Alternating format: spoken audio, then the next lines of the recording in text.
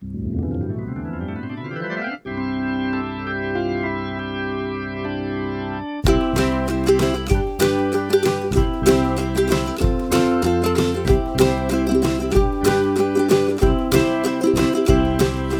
meet me at the Museo with Alan and Daniel. We'll talk about the Cardinals all night long. Everyone come gather round, listen to your favorite sound. We'll talk about the Cardinals all night long. We'll talk the games and all the rest, about the team that we love best. We'll talk about the Cardinals all night long. We're gonna talk about the Cardinals all night long.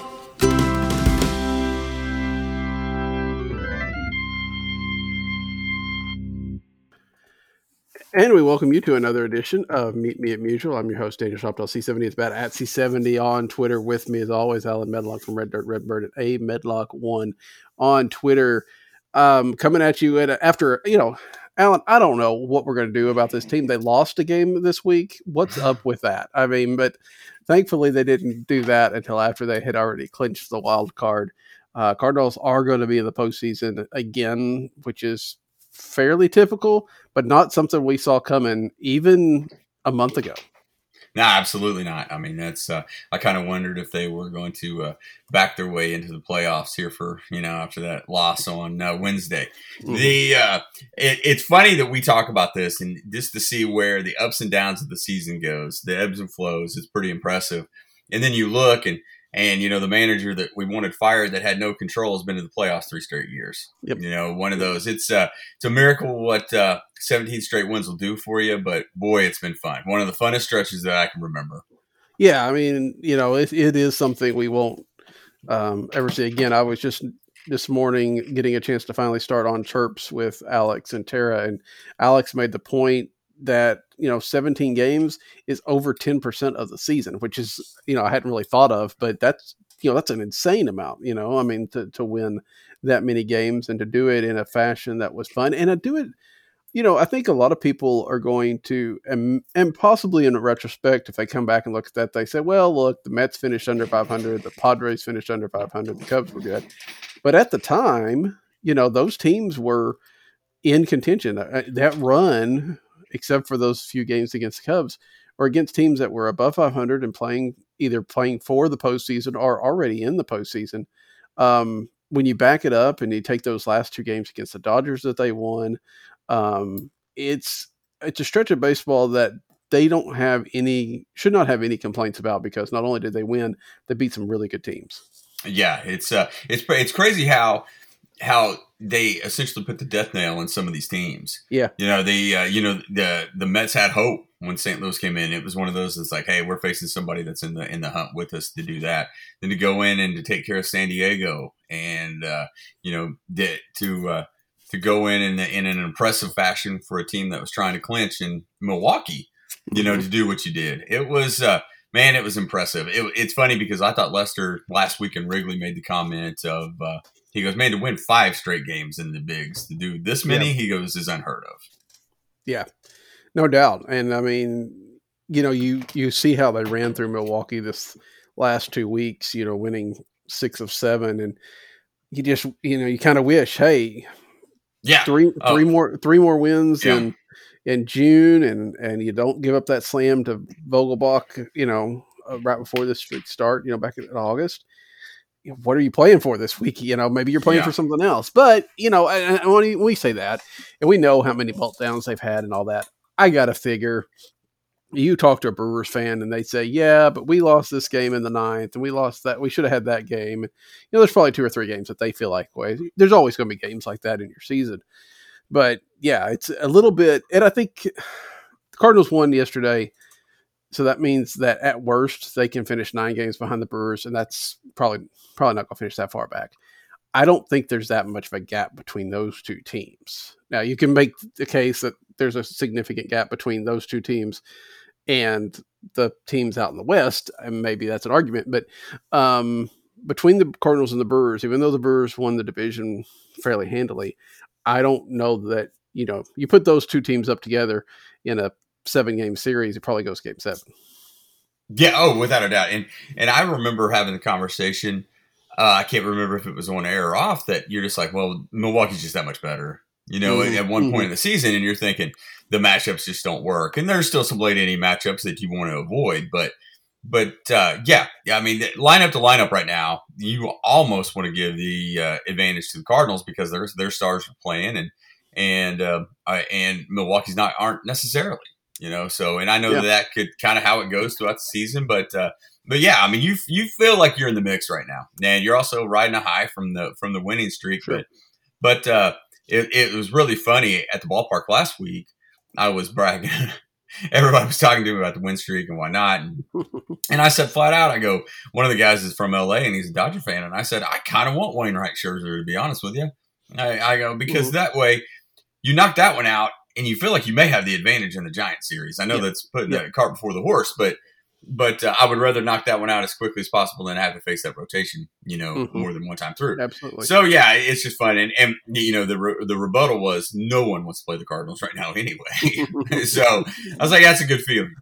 Yeah, it is. And I mean, granted, a lot of hot teams have gone into the playoffs and just hit a brick wall. I mean, the Cardinals would not be the first to do that if that's the case. But yeah, I absolutely agree. I mean, I don't think there's any doubt. I mean, obviously, I think the best thing, I think everybody knows, the best thing would be for the Dodgers and Giants to tie and have to play a game 163 and then face whoever. But that's not likely to happen. The Giants would need to. I mean, the Giants are up 2 games with 3 to play. It's technically possible, but the Giants are also going to go play San Diego, and I'm not sure San Diego is even a team right now. Has much interest in being there. Yeah, they're once they got eliminated, it hasn't seemed like it. And you could say that maybe even before they got eliminated, but that's a different story. There's an article in the Athletic today about the Padres that I have only gotten a chance to start, but there's a lot of dysfunction going on over there. It looks like. I mean, for a team that was a third of the way through the season, one of the best teams in baseball, and those games against the Dodgers and the Padres early on were just so intense, and then everything just vanished on them. It's tough to see, but yeah, I agree. And somebody pointed out, and it's a very interesting thing to point out. We know how well Max Scherzer is in general, and how well Max Scherzer has pitched since he went to the Dodgers. But his last 2 games, one was in Colorado, so we'll give you that. But one was in Dodger Stadium. 10 earned runs, 11 total runs in just over 10 innings. Is he in a little bit of a slump, or is that just, who knows? Probably not. That's probably Max Scherzer. And once the, real game, postseason, that one game, he's going to be fired up for it. But, you're right. Put him up against Adam Wainwright and take your chances. I mean, the Cardinals are not going to be favored in that game. And the Cardinals very well might not win that game, but the Cardinals are just have more than just a coin flip chance, I think. Oh yeah, without a doubt. I mean, it's one of those situations where even though Wainwright hasn't necessarily looked sharp and how he doesn't always perform well, he's kind of where we kind of push more rest on Molina. You kind of want to stay in more of a rhythm with Wainwright. Yeah, I still think that you're throwing your best punch against them. And I think the pressure's all on LA at that point. So if there's any crack right now to Scherzer, it's interesting to expose it. Yeah, absolutely. Now, people do point out, hey, the Cardinals have better luck with the Dodgers in the postseason than the Giants. It is true they have in the past, but I think that also depends on the teams that go out there. And, that we saw the Cardinals, even when they were kind of, not this super team that we've seen the last 3 weeks, they took the season series from the Giants. They've won, I think they won 2 out of 3 in both in San Francisco and in Busch right there around the All-Star break. Actually, they took 3. Did they take 3 or 4 out in San Francisco? I have to look that up. But anyway. Yeah, I was trying. It feels like they did for some reason. Let me it's been a couple minutes since July, so we'll pull that up real fast and see. No, they won 2 of 3 out in and there and 2 of 3 at home. So yeah, they played 6 games against them, and they looked good. Again, I mean, they didn't just dominate the Giants, but I would rather face them overall, because you're right, that Dodger rotation may have 2 or 3 guys that are going to be in the Cy Young race. Although, to be said, Milwaukee's going to have those too, and the Cardinals have beaten all those guys this last couple of weeks. Yeah, without a doubt. And that is, Milwaukee gets overlooked a little bit on those, to be honest with you, just because they're not the Dodgers. But yeah, they played those West Coast teams really well. And I do. There is a part of me that it's like, man, I have bad memories of all the games out there in San Francisco. Sure. And that's my issue. But like a couple of my buddies pointed out, and this is probably the bad thing today to say, the Giants have a lot of. They kind of feel like that early 2000s Seattle team. And that's it's one of those where you could see a pretty early exit with that. But I don't know. They just seem to win every night. Yeah, they do. And I mean, it helps when you're playing, you've got the Diamondbacks and the Rockies in your division. Although the Rockies have played much better in the second half too. So maybe that's not a... Yeah, at home, they were on like a historic run until about a month ago at home. Yeah. They were almost unbeatable. Yeah. And I think they've played better. I think they've played better on the road in the second half, although I'd have to look that up and see. Maybe level that a little bit more. I hadn't followed it. I just knew at one point they were like a 100-win team. Back when the Cardinals went out there, they were like that, right? They were playing at a 100-win clip or something of that nature at Coors. But it's fun to be able to talk about these things, about seeing what we want to imagine. I mean, this time next week, the Cardinals may be done, or they may be, looking to play San Francisco or LA in that 5-game series. And it does feel, I mean, I guess every team probably feels this way, right? When they get into playoffs, if you're going to get in the playoffs, you kind of feel like you could go all that way if things go right for them. I don't know that it takes a lot to go right for the Cardinals to get to the World Series even. If they beat the Dodgers or whoever in the play-in game, you figure they get a really good chance against either, as long as if they play the Giants in the that first round, I guess. This stupid wild card game. But if you beat the Dodgers, you can beat the Giants. Then you're looking at Milwaukee or Atlanta, both of which would seem to be pretty beatable, right? I mean, not that you're going to beat them, but you don't feel overwhelmed by those guys, especially if you've gone and beaten the Dodgers and beaten the Giants. And then you play whoever for the American League. I mean, there is a path there that doesn't seem like a whole lot of ifs, ands, and buts. It feels like it's a reasonable path. Yeah, and they have put together a roster that would compete with the way that the playoffs are managed now. The Cardinals have a roster that will help that out. I don't think they're as completely deep off the bench, but I will say I think that they have the pitching staff to complete a postseason run. Just because I think that you've banked in these 2 times through the order starters other than Wainwright, and then you figure it out. I feel like Alex Reyes looms large on this, and that's going to be a multiple inning mid-game guy if they have a little bit of confidence in him. I don't think that this would happen, but you could also see a situation where maybe he doesn't make one of the postseason rosters. But I don't. That seems a little far-fetched to me. But they are put together really well to make a run if they get past the wild card game. Yeah, I think so. And this wild card roster is going to be kind of interesting, right? I mean, we talked about this, I think, last week. Whereas determining the postseason roster doesn't mean anything like it used to, because all you have to do is basically cut off 2 guys, which is not the biggest decisions to make. I mean, there are some, but it's not like when you had 35 guys and you could really make a choice.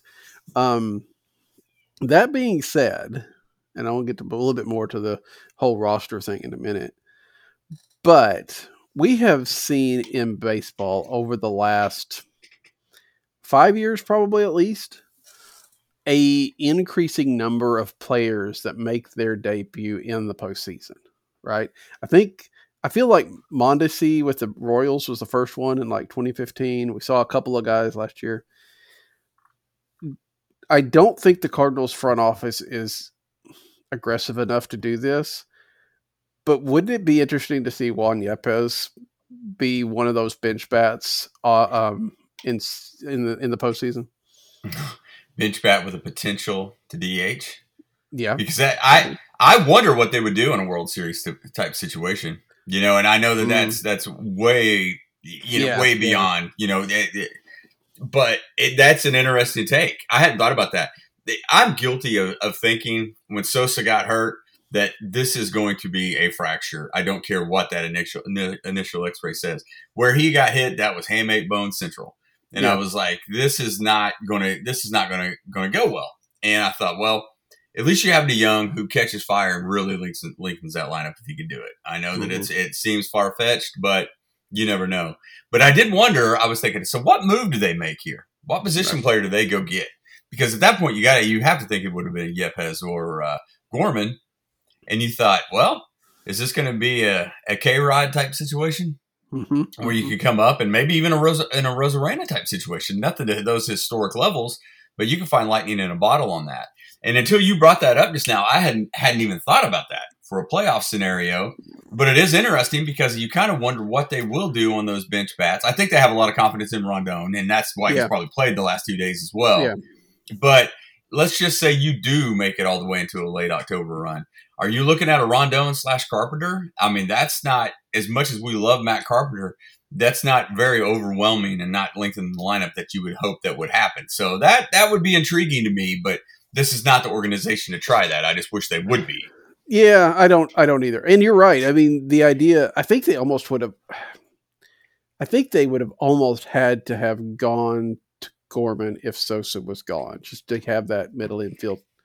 Tommy Edman can play short if Paul DeYoung doesn't.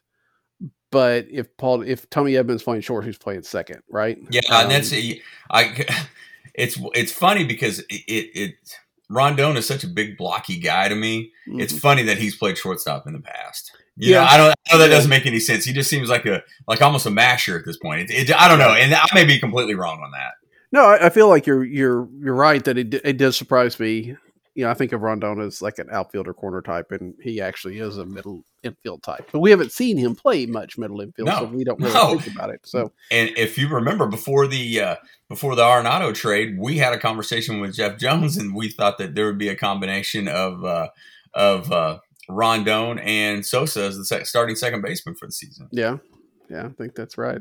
Things seems changed. Weird now. Yeah, things changed a lot in about 2 weeks after that. So, but and I mean, I guess I say that they would have almost had to get Gorman, but they probably would have put Rondon and Carpenter at second base if Edman had to play short, and probably felt good about it.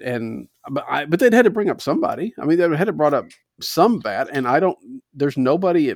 They could have brought up Justin Williams or something like that, but which that may be. I mean, when you look at this organization and how conservative they are, and the fact that when there's something intriguing to do, they do the opposite. Yeah. It probably would have been Justin Williams or Austin Dean that would have come up. It's a little bit surprising to me, not because there's been a need for him or something, but last I looked, I mean, Justin Williams has done fine at Memphis. I don't think he's been great, but he's been all right. I'm a little bit surprised he hasn't had another shot at the big leagues. As much as we've talked about how they seem to really like him, but then again, he didn't play much last year. It was a little bit surprising to see them keep him this year, and I'm assuming that he'll be out of the organization next year. Yeah, I would think so. And it's one of those where there was a part of me that I was thinking, I think he can be a serviceable outfielder. I thought that he could probably be a Nootbaar type, but Nootbaar, I think, is that much. I think he's significantly more athletic. That's the feeling I get out of Nootbaar. But I don't, without Bader, I think that they were kind of struggling to find any kind of consistency in the outfield. It's tough to say that with his, Bader was on fire in July, very pedestrian in August, and then September bounced back. Thing is with Bader, whenever he plays center field, they're a different team, and it's just that they're just so much more fluid. You can tell that Carlson is comfortable in right field, and it fits really well. And I think with the Williams situation, I think that they were just trying to catch lightning in a bottle with somebody. Yeah, and I'm looking at it. He's hitting 284 with 6 homers in 22 games at Memphis. You know, he was hurt a lot this year. But I as I think about it more, you know, we were really surprised. Why is Justin Williams making this team? They did it. You know, we always felt like he was not a real priority when he doesn't. He got like what 2 at bats in that whole pandemic year. It's like they called up everybody but Justin Williams. Yeah. So maybe it's not as surprising when you think about it, but you know, and you're right. I mean, they've kind of content with 4 outfielders with the idea that they can put Tommy Edman or even Jose Rondon out there if they have to. So, and that's kind of the thing, right? I mean, there's not exactly a whole lot of people banging down the door to get to St. Louis, but there's not a whole lot of need for somebody right now. I mean, you could talk about what the Cardinals can do in the offseason to upgrade this team. You know, maybe it's, you know, improving on Tommy Edman or things of that nature. But you know, you look at this team and it's pretty much the team you're going to see next year. And it's a team that's, you know, fairly cohesive, I think. You know, there's nothing that really just stands out right now. Like I said, I'm not saying that you can't go. I don't think that the Cardinals should or will use that as an argument to say they don't need to, you know, upgrade at some point in slot. But, you know, right now, everything seems to be going well for them. Yeah, I know exactly what you mean. It's one of those to where their patience has paid off considerably in the outfield. And I feel like they think that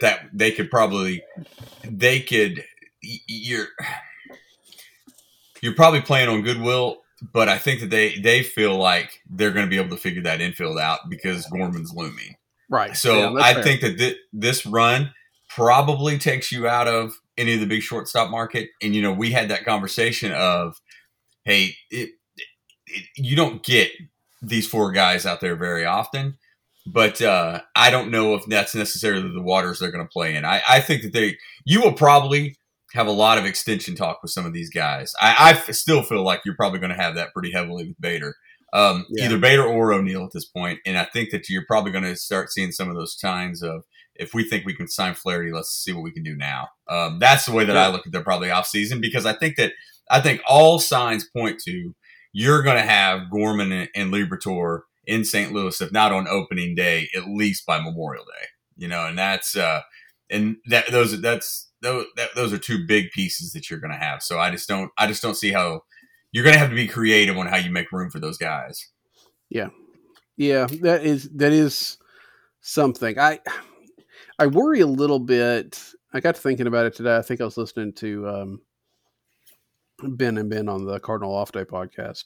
And they said something about Sosa, and it made me a little bit concerned that the Cardinals would try to like lock up Sosa with this idea that he could be like kind of like Paul DeJong. You know, they locked him up really early, and it's not actually necessarily panned out the way they were. I'm afraid we're seeing like the best of Edmundo Sosa, and they're going to pay for him like he's going to improve, where he's, you know, this is really all he is, even though it's been very good this year. You know what I'm saying? And it's a little bit of a worry with Bader as well, that although I think Bader's figured some stuff out, you're going to pay for a really good season and a really good, you know, thing, and it's not going to turn out because that's the history of their extensions right now. Yeah, that's a great point. I mean, it is funny because when you pull up the numbers and the overall numbers of Sosa are good, not great. You know, kind of what I mean, more than you probably hoped for, considering that you didn't expect him to be the everyday guy. But his everyday numbers are really good, which that's kind of one of those deals where it makes me think, well, I never thought about an extension, but I did wonder if that would make DeJong more tradable. You know, a situation like that. I had never thought about it locked up early to kind of get those guaranteed years. I hadn't really thought about that. That would surprise me, but I do kind of wonder what player he's going to be, you know, because it's a guy that we thought, well, make the roster. Of course, he had no options left, but let's make the roster or, you know, try to pass waivers. But, you know, he could be a utility man somewhere, so you feel like he's going to get picked up to where, you know, is one season enough to bank on that to sign him? I don't know. I mean, it seems like that would be putting in more than 50% of the value that you get on the scale, where it's, you go 50% from one year and then, another 50 from the last two. I mean, do you have that kind of track record that you would want to do that? Yeah, it's kind of funny to think back in spring training when everybody wanted to let, Sosa just be cut so that Jose Rondon can play. Yeah. That changed pretty quickly.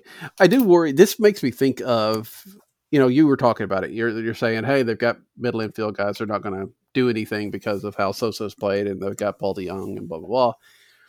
That argument with the fact that these guys like Correa and all these other are going to be out there really makes me think of one of the things the Cardinals have said they messed up on in not signing Max Scherzer, because they felt like they had a full rotation and there wasn't necessarily a spot for him. Do you think that maybe they've kind of learned from that and say, look, we may not have, a guarantee, we'll figure this out, but this is our one chance to get a, franchise changing player? Yeah, that I would almost like to see them have that line of thinking. Mm-hmm. If they do play in that market, I feel like it would be Trevor Story. Yeah. Because I honestly, the way that you probably measure him out, some people put him in as the second best shortstop. Arguably he could be the fourth best of the market. You know what I mean? Of those four, when I say Correa, Seager, Baez, and Story is the way that I would probably rank them, if not Story 3. I think that you could probably X off the top two, which would be Seager, who would be a great fit, and Correa, because those guys are going to bring in a lot of money. But if that was the way that they thought about it, of, hey, we missed out on this once because we thought we had too much, we can't afford to do that again. I feel like it would probably be Trevor Story if they did that. Yeah, I think, there was some talk about him at the All-Star break or at the trade deadline, nothing that, I don't know that there was anything close, but they definitely seemed to check in on him. And granted, the other two weren't available, so they might have checked in on them as well. And, Story's second half has been better. He's kind of, that was that slump that everybody was talking about. We've obviously seen that getting somebody out of Coors Field can be fine. Nolan Arenado hasn't seemed to have any real ill effects from that, at least in the power department. It would be fun. And I hope that they won't say, because we've talked about this a lot, right? We've talked about the Dodgers and other teams that say, we don't, or Milwaukee even to some point, it's like, we're going to get these guys and then we'll figure out what we're going to do with them. Yeah. Because it's better to have talent than not. And I think the Cardinals are going to have to do some of that to go from, because they were second in the Central, and without this, even if they go 13-4 over this stretch instead of 17-0, we're still having some little bit of angst right now, right? I mean, things aren't locked up, and 13-4 is great. I'm not saying that. I'm afraid 17-0 might paper over a few things, even though it also may be an indication that the early part of the year was not true either. I do think that they're going to, hopefully they look at this team as an overall perspective and say, look, we need to get better. We need to be, because Milwaukee's probably not going away. I don't worry too much about the rest of the division, but Milwaukee's probably not going away. And then, even then, it's not good enough just to win the NL Central. They need to be competitive with some of the bigger teams. So, this is a chance for them to not necessarily to take what's good and then to add to it, and hopefully they will. It will be interesting to see how they handle that, because I kind of thought the same thing. It's one of those, you're just like, man, they're so fluid and everything's going so well right now. And we've even made the comment how year to year, we don't think that the Cardinals make that much of a knee-jerk reaction on their on the next season's roster. Right. Just because they put in, the long view of it. I still think that I think you're right. I think that this probably wins over and probably saves some guys from leaving the organization. But I do wonder if they don't see how things operate in Milwaukee, and and to see that they're going to have to improve in that aspect. I mean, yeah, it's one of those things as well, to where I know that you're not going to bank on this very much, but look what Atlanta's going to be next year. Yeah. You know, they held on to win the division this year for a fourth year in a row, and they probably have a top 3 player that's not playing. Mm-hmm. You know, you're going to get Acuna back next year. You're going to be loaded. I think that they're going to have to play in those type of waters now. You know, it's tough to argue with the success. You know, it's unparalleled when you look at it under Mo. And I know that we like to beat him up, and we made comments of, you know, maybe they need to make some changes. But this is one of those to where you feel like you could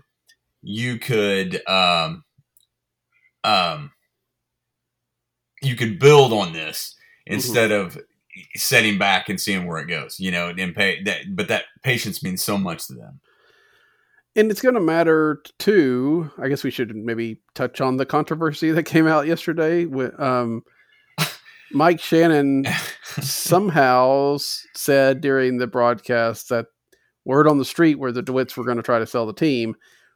The Cardinals kind of immediately pushed back on that, saying, we don't know where Mike's heard that. And given Mike's, you know, age and the fact that he's leaving in, you know, 3 games, I don't know how much you put into that. I don't know what he's heard. I don't know if he's, you know, heard some people say they should sell the team and he took that different way. I don't know if there is something to it. It seems a little bit weird to me though, right? I mean, the Cardinals are a money factory. That's what we keep saying. That's what the criticism about DeWitt is, that he's, you know, just raking in the money and not spending it. Well, then why would you sell the place? You know, why would you give away, not give away. I mean, obviously he's going to get a lot of money out of it, but you know, something that's a consistent cash flow for you. Why would you go sell it for the one-time thing? Unless you're looking at, I mean, capital gains taxes, all that. I don't want to talk about that. I was going to ask you some of those questions because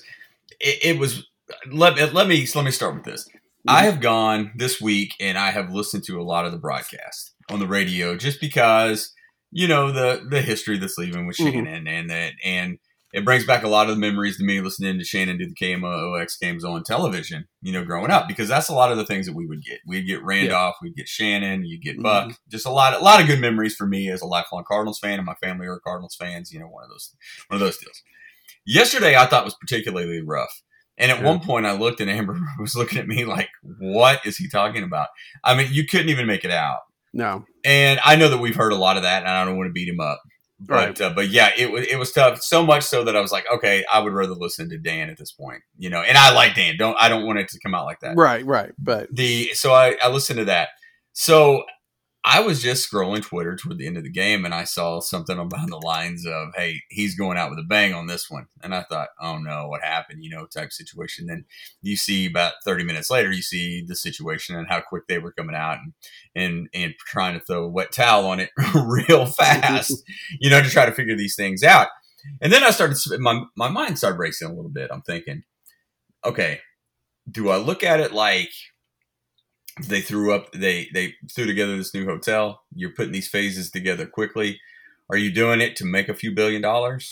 You know, is that what this is? You have your down year, but then you look and you're thinking, now, aren't they completely set up with succession with Bill DeWitt III coming in, and couldn't this be a long term, and wouldn't that long term play make more sense? So I don't know, and I was thinking I would be shocked to see them sell it, but I was going to ask you, I mean, is a money play in today's financial however we look at it, would that be a good one for them? I don't know all the, especially when you get into that kind of money, I don't deal with anything like that. But just in general, I mean, you look at, you know, they invested $150 million and they're going to be able to up their basis, especially if you're selling the whole thing, you know, Ballpark Village and all that kind of stuff. You know, you're going to be able to sow what you put into it, but still they're talking about a significant, like, you know, millions of dollars, if not more, in capital gains. Yeah. That again, there may be some other loopholes or maybe some other ways around it, but it does feel like that would be a significant amount that they would be paying. Now that they may also feel like, if they were going to sell it in the next 5 years, maybe it's to do it now before the rates go up or whatever. If they were thinking about it, they might go ahead and try to do that. But I don't think so, and I don't feel like there's been. You're right. Bill DeWitt III is an active person in this. Sure. It's not like he just happens to be the son of the owner and he doesn't want this thing. I would imagine he would. I don't see. I mean, baseball is what he has known all his life. So, and we have talked with Bill DeWitt at pretty much Bill DeWitt III, pretty much at every Blogger Day. I think he's been at every one of them, or almost every one of them. And he's always seemed to be, involved, especially on the business side of things. And that's what, it's just like he's not going to be, picking the players or anything. But if he be the one that would run the thing, I don't think that would be reasonable. Now, granted, we say the DeWitts are going to sell. This is a group of people, right? I mean, the DeWitts are the front men, but there are other people in this ownership group. Sure. And I'm not even I'm not sure that the DeWitts even own the biggest chunk of it. I may be wrong. They may. So that may, maybe that they want to keep theirs and they're going to buy out some of the rest of the group or something. I don't know. I really don't know. You're right. Shannon, the history with Shannon is remarkable.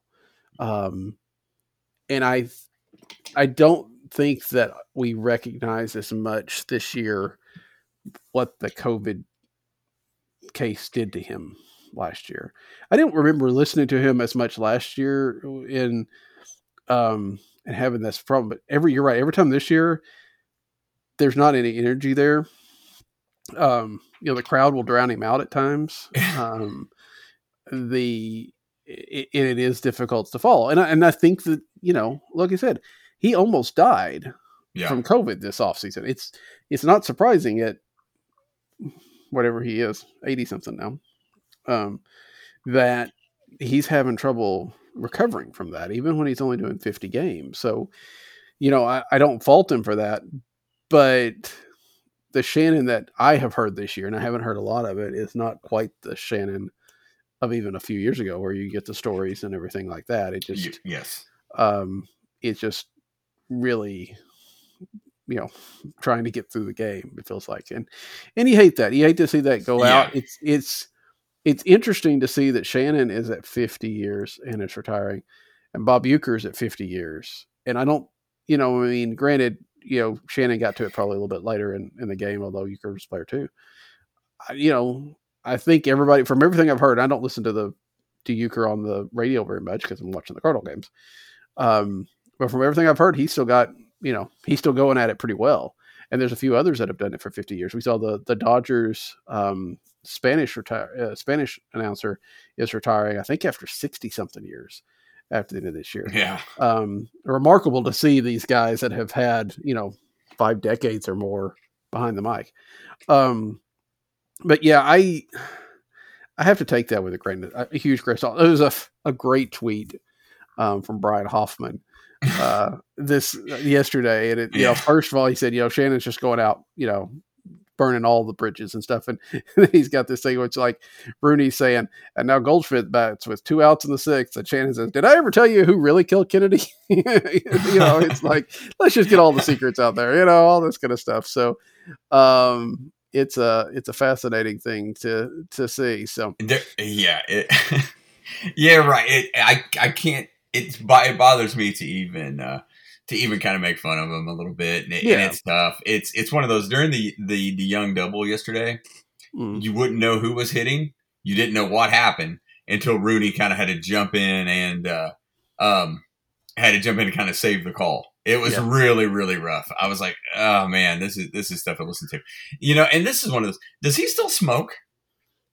I can't imagine at this point, especially after COVID. But man, it would surprise me really.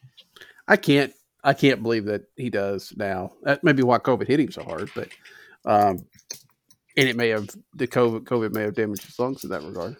But I don't know. You're right. I can't imagine that he does now, especially not this year. But you're right. I mean, now, granted, it's been years since Shannon actually described the action of the game.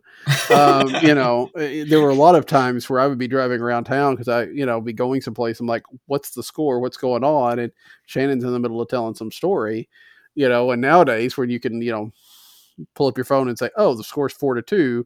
Now we can listen to Shannon's story and it makes him a little bit more interesting.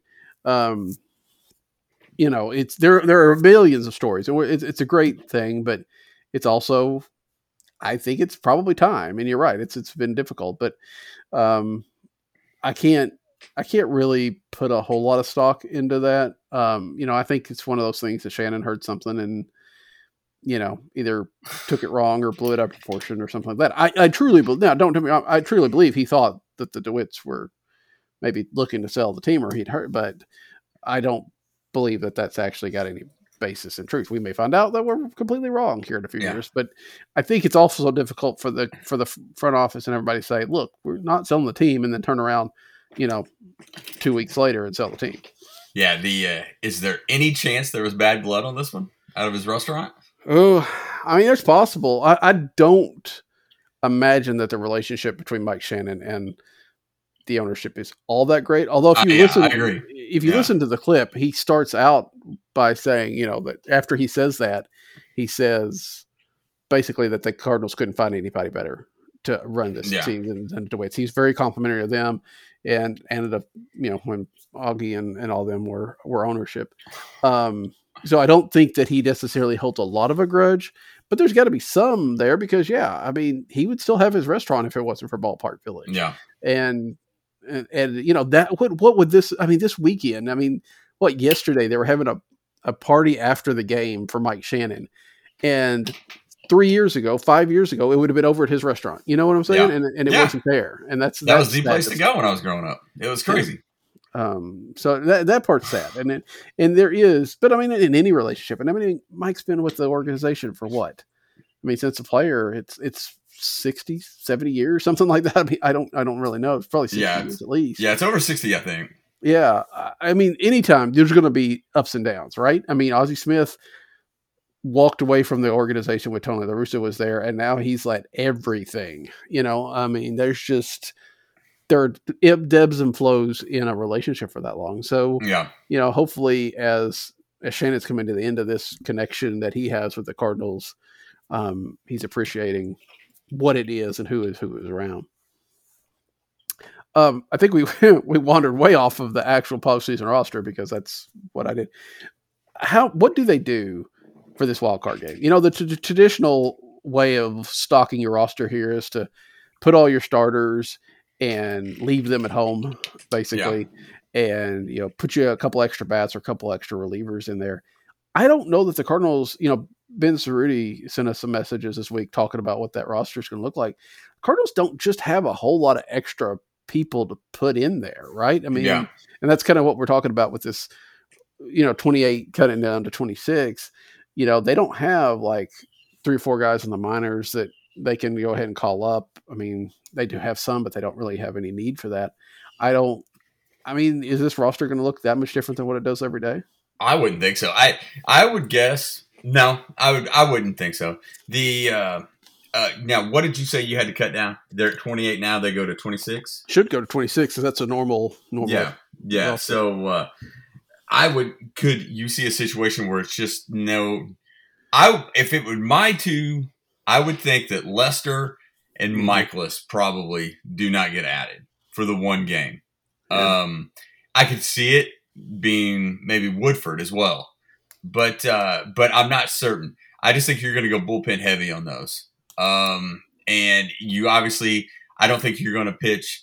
Those are the two that I think that are Lester and Michaelis are the ones that aren't going to pitch out of the pen. I think they have a lot of hope that Hudson does well tonight, to where he makes it a definite for him to be on that postseason roster. Mm-hmm.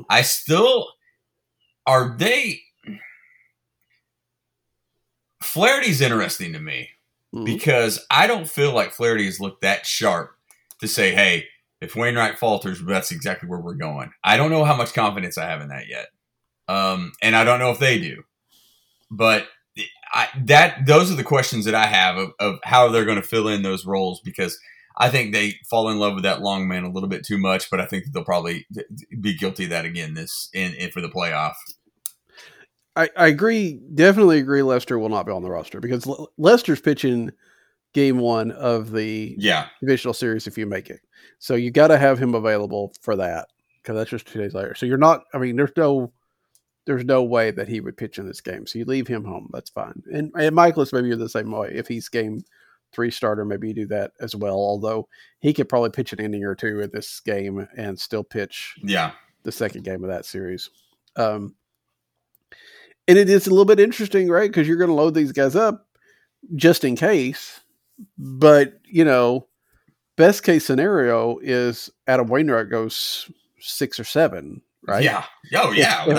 If Adam Wainwright only goes 2 innings and you need these long men, you're not going to win anyway, probably. I mean, not against the Dodgers. I know that's what happened in 2012 against the Nationals, but that's been a while. I don't think you'd see a huge comeback that you need to hold the line. But even if you do, Wainwright leaves after 2, and you're right. If you've Hudson's there, KK's there, Woodford's there, you're covering the end of the game. You may not win, but you're going to cover the game right with those guys, even if you do have to just hold the line.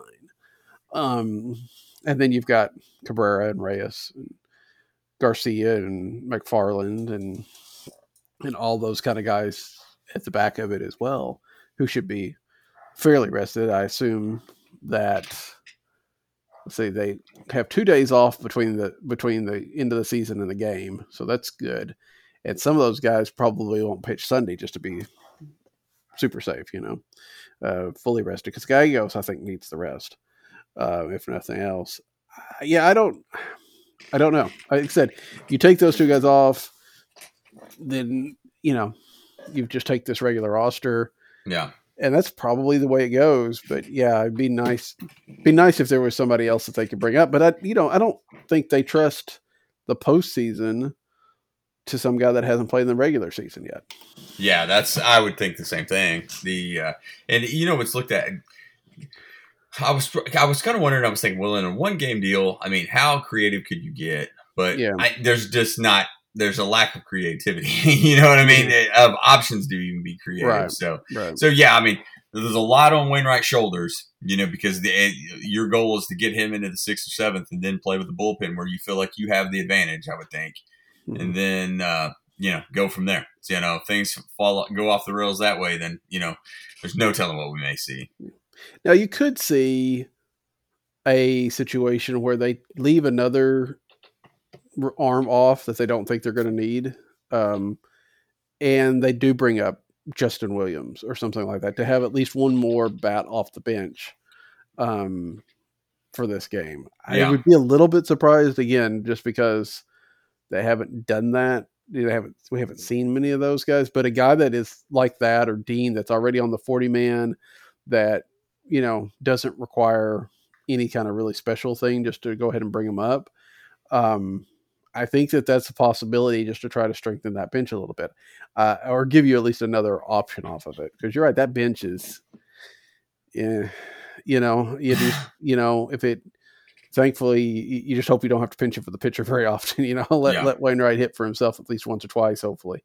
But yeah, I think that's the only thing you would see that's of somebody that's not here now would be a Williams or a Dean being added probably just for that game too. I mean, once you get into the divisional series, you're pretty much looking at the regular roster. Yeah, I would think so. Couple of things then for this weekend. Of course, it means nothing except it's the Cubs and you like to beat them. Do we see Adam Wainwright come out of the bullpen and get a little bit of work in? Because he pitched Tuesday night. He won't pitch again till Wednesday, next Wednesday. So does he come out of the bullpen? And if so, does that help is make sure that's a Yadier Molina game and that gives him another chance to come together? Or is that's not starts, right? That's appearances. That I don't know. I need to check because I will tell you, the Wainwright rest worries me a little bit. Now, it would be the 8 days, and I'd like Wainwright on the regular rotation. And I feel like they do too, and that's why they put him in every one of the last series. So yeah, I don't know. It concerns me a little bit, but it's also he wasn't necessarily that sharp the last 2 starts, so maybe it'll be beneficial. I don't know. I would be surprised to see him out of the pen this weekend, but I feel like it's going to be up to him. Yeah, I would not be too surprised if he pitched an inning or maybe a couple innings on Saturday. Yeah. Just enough to make sure he doesn't lose anything. It does look like the record between Wainwright and Molina is games, not starts. Okay. So that means that, Wainwright had the start on Tuesday without Yadi because somehow, Yadi's hurt. Yadi's hurt when he sits on the day after on a Wainwright start. That, he's just not going to go. Yeah. Yeah. Honestly, that has me. I have some concern on that. I think it's fair. Fair. It's going to be, I know they're saying that they should play. He and Sosa both should probably play this weekend, but that's something to watch, right? I mean, if they don't, that's really, especially for Sosa, that just makes you wonder about the postseason. Yadi's going to be there. Yeah. If Yadi has one arm, but that's, in Woodford starting on Sunday, it was something I hadn't thought about when we go back to the rosters. That probably takes him off for Wednesday, I would guess. I was slightly surprised that we didn't see a Flaherty start on Sunday, just because that would have. You know what? I can talk out of both sides of my mouth on this because I think that I'm not completely certain if they don't think that his appearance this week doesn't earn him a start in a potential second round. And it kind of worries me a little bit. I don't know. I think it's going to be very interesting to see what they do with Flaherty. Because they started him, and then they went to the bullpen. It feels to me like if they were planning on him being a starter in the postseason, they would have given him another start, and it would have been another short start, another piggyback with Hudson, but he would have gone 30 or 40 pitches or something like that. Try to build him up to at least somewhat of so that maybe he could go 3 or 4 innings at least in the playoffs. They've gone ahead and shifted him. His next start was to the bullpen. It feels to me like they're going to hope for they would really like him to be sharp enough to be like a John Smoltz type, right? A guy that's been a starter can come in and throw heat for an inning and, maybe give a little bit of relief to Reyes and Gallegos. It was, I think we talked about it a little bit, surprising. We knew that it was going to happen because they like to give these kind of things to people that have been there all year long. And so it wasn't surprising that Gallegos got the clincher, even though they were up by 4. But that would have been a really interesting time to see Jack Flaherty and see what he could do in the late innings like that in a game that wasn't over but wasn't close, and give him a taste at that. I mean, and see, because the idea of having him in the 7th or 8th inning as a guy that if he could pitch like Jack Flaherty for 1 inning at the end of games, that would be a huge weapon for them. Sure. And you kind of wonder if they don't hope. And that may be more indicative of what they think of him right now, that they're just trying to figure some stuff out. And, I think if you ask them, they would want it to be a Bumgarner type relief situation where he can go 2 or 3 innings. But, I don't know. Just like I said this last week, sometimes just going, hey, this guy's a great starter. He's going to be a great bullpen piece. Sometimes those just don't work. A lot of times those just don't work. And that concerns me. Mm-hmm. Yeah, I think it's, I think that's true. I definitely think it's true. I was trying to decide if I thought it worked better for, I think like flamethrowers. Excuse me. My dog has seen They don't believe me. I think that I'd like to think that flamethrowers are more likely to be able to do that shift than a guy like Adam Wainwright right now. You wouldn't necessarily want to put him in the bullpen because he's got to be crafty. But a guy that could come in and throw 89 or 95 miles an hour, you feel like, okay, they can do that for an inning, and stuff like that. So I don't know. It'd be very interesting. But I mean, it really feels like if Jack Flaherty isn't going to be a bullpen piece, then he's not going to be on this postseason roster. Yeah. No, I feel like whatever appearance he has this weekend is going to be big for him. Yeah. Dakota Hudson pitches tonight, right? I think it's tonight. Yep. We've seen good stuff out of Hudson so far. How deep do you think he goes in games? And is he going to be a guy? Do you think that they wind up, if they get to that second round, is he getting a start over like Jay Happ? See, why I bring up Happ so regularly as a bullpen piece for the play-in game, for the wild card game, is that we heard that Happ's a guy that can pitch out of the bullpen or in the rotation. We heard that from the start, and it was reported. And that is one of those things, when those comments come out, that means they're very comfortable throwing them in a bullpen situation, which means they're going to probably be pretty flexible, which also makes me think that Michaelis has at least that third spot locked up. You know what? I know that they were impressed with Hudson in Chicago.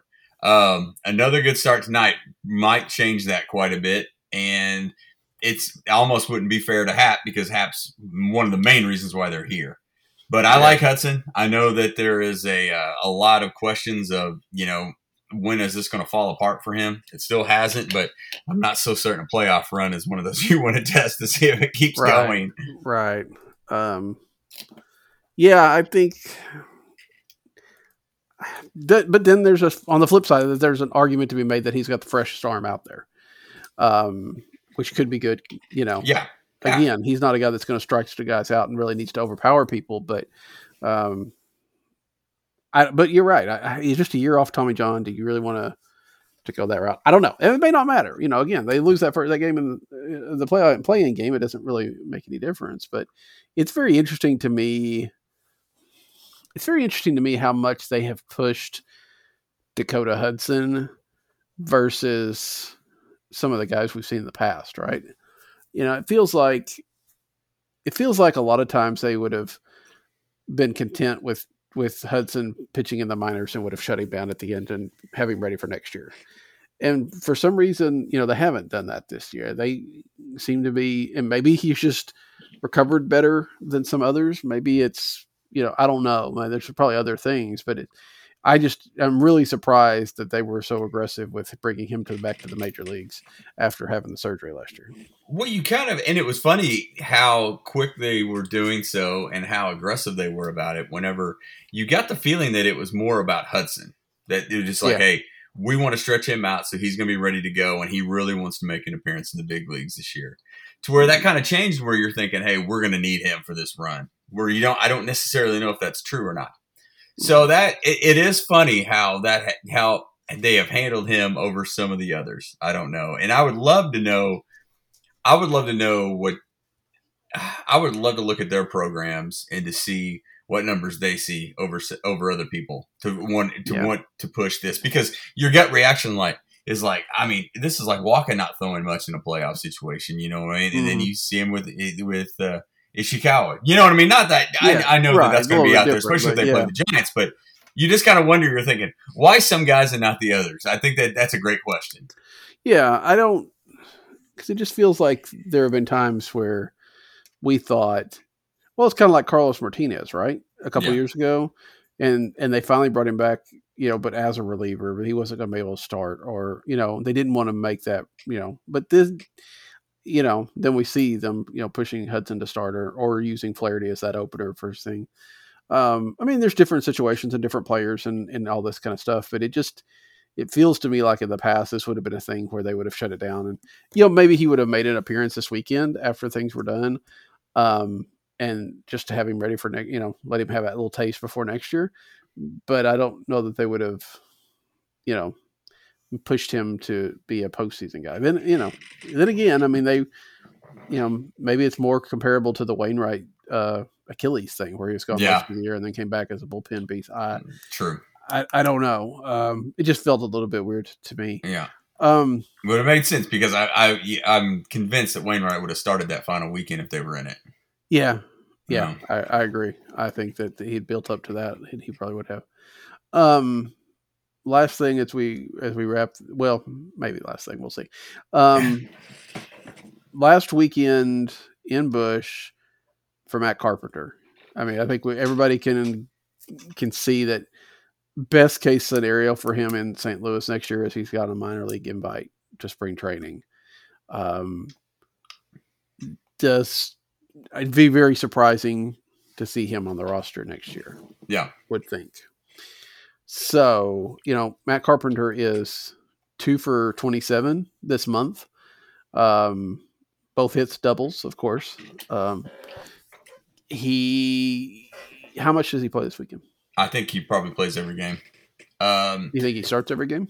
Probably. I think that you're going to see.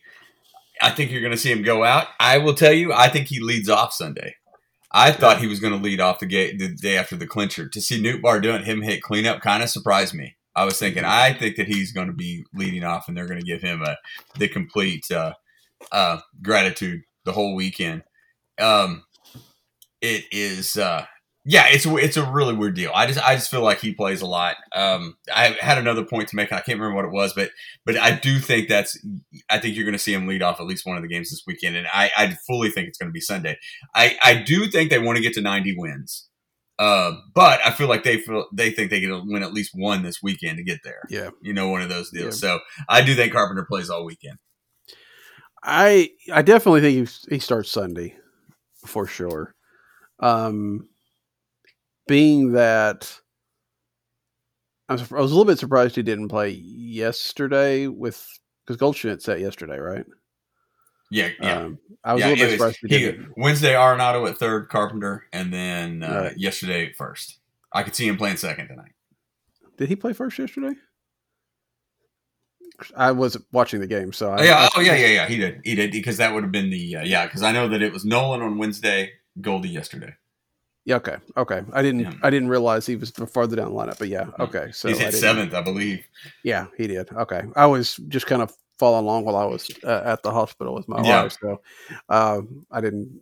It's not like he did anything to notice that he was there. Yeah. So I didn't process that. So yeah, that makes me wonder a little bit. Yeah, he could play second, maybe tonight, and then maybe. But I kind of feel like everybody they're going to have at least one day probably that they're going to have the regular lineup in there, and that maybe that may very well be tonight. For that 90. Now that I think about it, after starting 2 days in a row, and with Edman sitting Wednesday, I think that may be a little aggressive on him. Yeah, but I don't know. I would not be surprised if he played all three. I fully expect him to play Saturday and Sunday. Start Saturday and Sunday. I believe it helps now, right? That they won 17 and they're going to the playoffs. And so everybody gets a little bit of a glow to them. Yeah. But I would like to think, even so, he would get some good response this weekend. I think I don't think anybody's nobody's going to go into that not realizing that it's Matt Carpenter's last weekend. Yeah. I feel like that it's going to be, I think it'll be pretty special for him this weekend, to be honest with you. Yeah. I hope so. Because, Carpenter has been a guy that he's so good. He really burned bright there for a few years. Yeah. And there's no doubt that we've talked about it, right? Since the end of 18, that last 5 or 6 weeks of 18, since then, it's been a struggle. And that's a long time for a guy that's played just 10 years. We're talking over 2 years of his career have been less than ideal. But when he was on and in that, that basically Mike Matheny era, it was pretty impressive. I mean, without a doubt. And I think that, everybody's talking about him being a Cardinal Hall of Famer. I think that's probably true. I agree. It's going to be a little bit interesting to see how Matt Carpenter is remembered. Yeah. 3 or 4 years or 5 or 6 years or whatever after that. Are we going to remember the end of it more? Like I said, the last 2 or 3 years, I'm sure we're going to remember the 55 doubles and it got to be the salsa run and things of that nature. But especially when people that didn't watch Matt Carpenter play go back and look at that, what are they gonna think? His career line right now is 262 with a 817 OPS. It's 155 home runs to the Cardinal. What is that legacy going to be like for him, do you think? And I got a little deep for the end of the show. Sorry about that. That's all right. It is I hope and I expect it to be a lot better than what we've seen in the last couple of years. I mean, because he was a good player, in 18 and 19, and it's, to take on the roles that he has, to move positions, to move around the field, and to be the main master of a leadoff hitter for all those years. I think that he's going to be remembered very fondly. I think the anti-Carpenter is the vocal minority, I feel like. Yeah. I think that's fair. I mean, and he was not served any favors last year or even earlier on this year. Well, I don't think he did too much this year, but those times where they kept running him out there, kept leading him off when he wasn't hitting, I wonder if he wouldn't have a little bit better feel for things if he had, played a little bit less, maybe. Yeah, that's true. Times. That's true. Because he got a chance, and when he struggled, the team struggled, and a little bit too, and he kind of took a little bit of the brunt of that, especially this year when the team was so bad. So, anyway, it'll be interesting to see how that goes this week or this weekend. So, we will be back with you next week to talk about the wild card game. And hopefully we're talking about a continuing of the season, but if not, it's been a heck of a run. So for Alan, I am Daniel. Good night. Good night.